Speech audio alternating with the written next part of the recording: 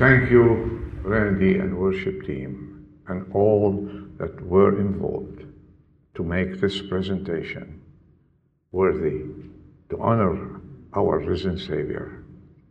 Yes, He is risen, isn't He? Amen. And what do you say? He's risen indeed. He is risen. Amen. Amen. Well, time passed quickly, and I'm not going to take more of your time. If you give me 5 to 6 minutes, I will make some comments and let you go to your meetings today. It is Easter Day, and you have things going, I'm sure. I looked at a word to say at the end of this meeting, and I knew it was going to be a great meeting. And I came to a verse that was uttered by Peter and John. John and Peter, they were coming to worship in chapter 3 of the Acts of the Apostles. And at the gate of the temple, there was a lame man. That lame man asked for alms. Chapter 3. And Peter looked at him and he told him that, look at us. We have nothing, no money to give you. But one thing we can do. In the name of Jesus Christ, rise up and walk. And what happened? He rose and walked. The Jews, all the people who were against the Lord Jesus, especially at that time, after Jesus was risen from among the dead, they didn't like it. They put their hands on them both, took them. They wanted to prosecute them. And they stood there. And when they started judging them, they couldn't find anything to judge them at all. They reprimanded them and they let them go. Couldn't do anything. It says in verse 4 of verse 16 of chapter 4, it says, "What shall we do with these men? For the fact that a noteworthy miracle has taken place through them is apparent all who live in Jerusalem, and we cannot deny." Reminder, that was Peter, who earlier in his life denied the Savior. And a word here, he was forgiven. And if you think you have denied the Savior, you haven't obeyed Him, you haven't come to Him, He was calling you, and you say, I'm a sinner, I'm worthless, He will not forgive me. I tell you one thing, He will forgive you. As you heard from Randy, He will forgive any sin, past, present, and future. This is your opportunity on this Easter day to come to Jesus and take Him as a Savior. Now, what did they do with Peter and John? Okay, this is the word I wanted to say. Verse 20. We cannot, they told him this. Go and no more say anything in the name of Jesus. In other words, we forbid you to preach in the name of the Lord Jesus. Look at their answer in verse 20. For we, Peter and John, for we cannot, we cannot stop speaking what we have seen and heard. We cannot speak of what we have seen and heard. The story of the special envoy, the sergeant who visited the parents of Captain Miller, that's a true story. He was POW, P-O-W, who was rescued in Iraq. When the newsman approached the sergeant, asking, "How do you feel about your mission today?" "I have been on similar missions," he said, "many times, and 9 out of 10 is to bring the sad news to the families." Not this one. This is Good News Day, and I felt like $1 million when his father opened the door and saw me.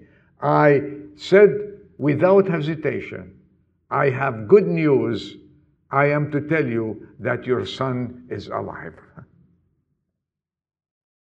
And I am to tell you today, the Lord is alive. He's risen. And as Job said thousands of years ago, I know my Redeemer lives. And I know that. Today, then, is Good News Day. Do you agree with me? Today is Good News Day. Our enemies, as Randy said that in his speech, our enemies, sin, the curse, and death, are beaten, and we must cease to fear and fear them anymore. Jesus is alive. Jesus conquered them on the cross and rose victorious from the grave. And now, by faith, we became the children of God. And because He lives, we are going to live with Him forever. Now is the time to tell the world. This is our mission. Now is the time to tell the world about the greatest news in the universe, that our Savior lives. And that He loves you and me. And then, how can we be silent? I repeat the words of Peter. How can we be silent?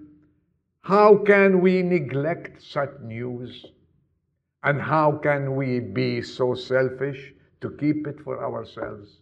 Let's go out. Let's tell the world that our Jesus lives. Our Redeemer lives. Our Savior lives. Dear Christians, 2 more minutes. If you seek Jesus, do not go to His grave. Do not. You will not find Him there. The disciples did not organize pilgrimages after that. No. They did not break pieces of the rock and keep them as relics for seeking souls to look at the hope of meriting divine favor. No, no, no. After that first Sunday evening, the disciples were done with the tomb. Why should they? When they have the living Savior with them. To us, Christ is all and in all. He's alive and has the power to give life. Not by food and drink, no. Not by pilgrimages and fasting, but by looking unto Him do we enter into life that death cannot touch. Do you know you're untouchable? Do you know that? Go out and keep thinking, death cannot touch me. All the false prophets that lived in our world, listen to this, they died. And all the false system of religion and philosophy are in their coffins. But Jesus Christ, whose kingdom is to include all nations and kindreds and tribes, is not here. He is risen, and all power in heaven and on earth is given unto him. This is our Savior. This is our God who we worship. This is what the worship team did for us today and Randy. This is, they sang, they praised God, and they served the King of Kings and Lord of Lords. No one is above him, as we heard. No one. And all the world is under him. And you know what? He went to prepare for you and me a place. He went to prepare a place. Not shacks. Not little houses. He said it with his own words.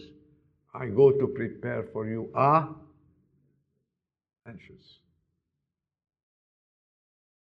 And when I get ready, that's in his knowledge and the Father's knowledge, I will come back to take you to be with me.